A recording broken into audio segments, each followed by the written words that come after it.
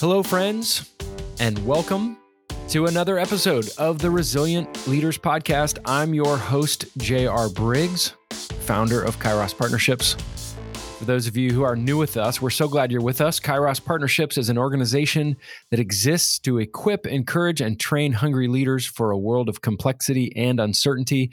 That's why resilience is so important, and that's why our team of equippers is here to help you as a leader. Well, as you know, leaders are readers. We've talked about that many times on this podcast. It's a way that we stay sharp, that we learn, that we grow, that we are pushed to think and act in new ways. I recently read a tweet from Adam and Books. I don't know anything about Adam and Books, but he tweeted this great wisdom. He said, if you're overthinking, write. If you're underthinking, read. Well, speaking of reading, I recently finished a book by Jon Tyson called The Intentional Pastor. And he talked about the arc of life. I found it to be helpful. I've been thinking about it a great deal, multiple times since I've read that. And it provides some important perspective on life that I believe is valuable enough to share with you. Now, most of this may apply to males, but female leaders, and I know there are many female leaders who listen to this podcast, and which we're so grateful for. I want to encourage you, female leaders, don't tune us out or turn it off just yet, because I think this has some insights and implications for you as well, even though it may not relate directly to you and maybe more for the male experience. But this is what Jon Tyson said. He said, in the arc of life, we've got to know the different decades and the different emphasis that we place on each decade. Where do we put our focus, our energy, our time? What is that decade for? What is it about? Where are we investing our life and our time? I found it to be really helpful. They each come with a verb on that, and I found it to be helpful. So he said, in high school, the word is exposing. High school is exposing us to life. In college, it's about learning. It's learning about life. In your 20s, it's growing. John said that it's about figuring out who you are as a person and getting better at that. It's a decade of intense growth. In your 30s, you're editing because you're finally getting a sense of what your cost is on life and what your call is and who you're to become. In your 40s, it's about mastering.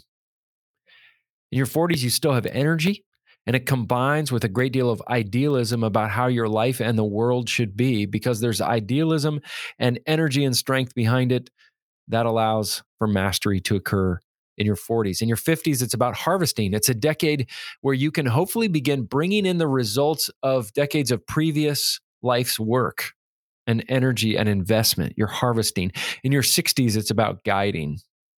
You're beginning to turn your attention away from yourself and taking notice of the generations after you and wanting and seeking out opportunities to guide other people in that.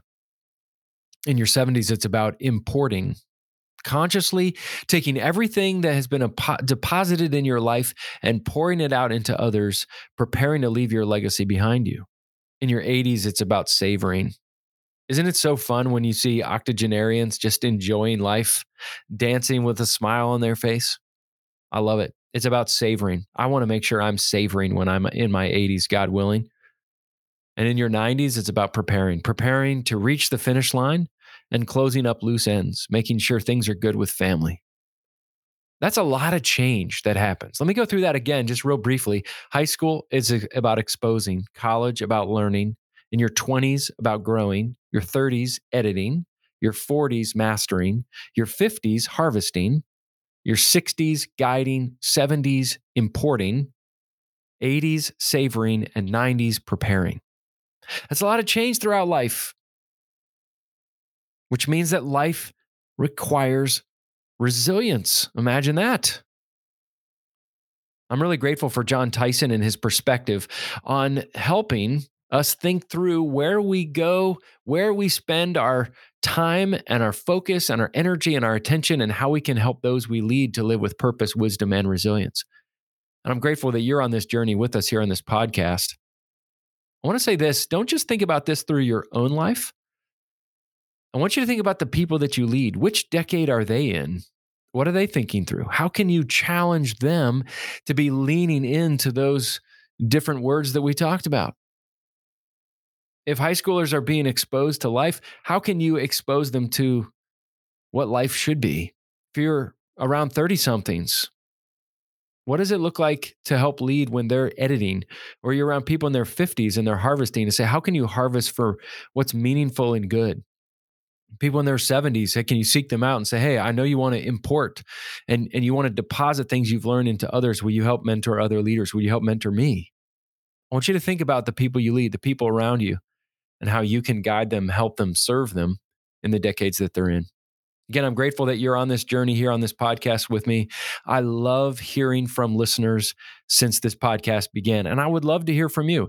If you have a question, a comment, an idea for the podcast, reach out to me. And since we're talking about reading and books, I want to encourage you, drop me a line and let me know what you are reading and what books are impacting you these days as a leader. I'm always loving learning from those who are part of our Resilient Leaders community, and I'm always looking for new book recommendations as well. So please send them my way.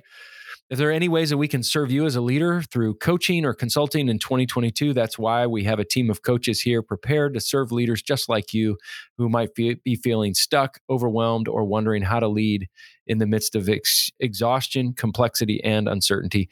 Regardless, reach out to me and we can connect. My info is in the show notes. I love hearing from you.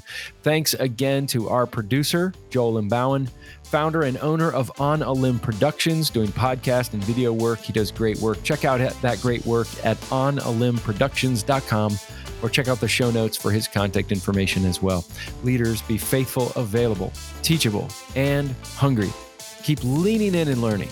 And remember the arc of life in your own life, but also remember the arc of life in the people that you serve and lead, because knowing that will help give you the perspective that you need in order to care, connect, challenge, encourage, serve, and lead others effectively and with resilience. Have a great day.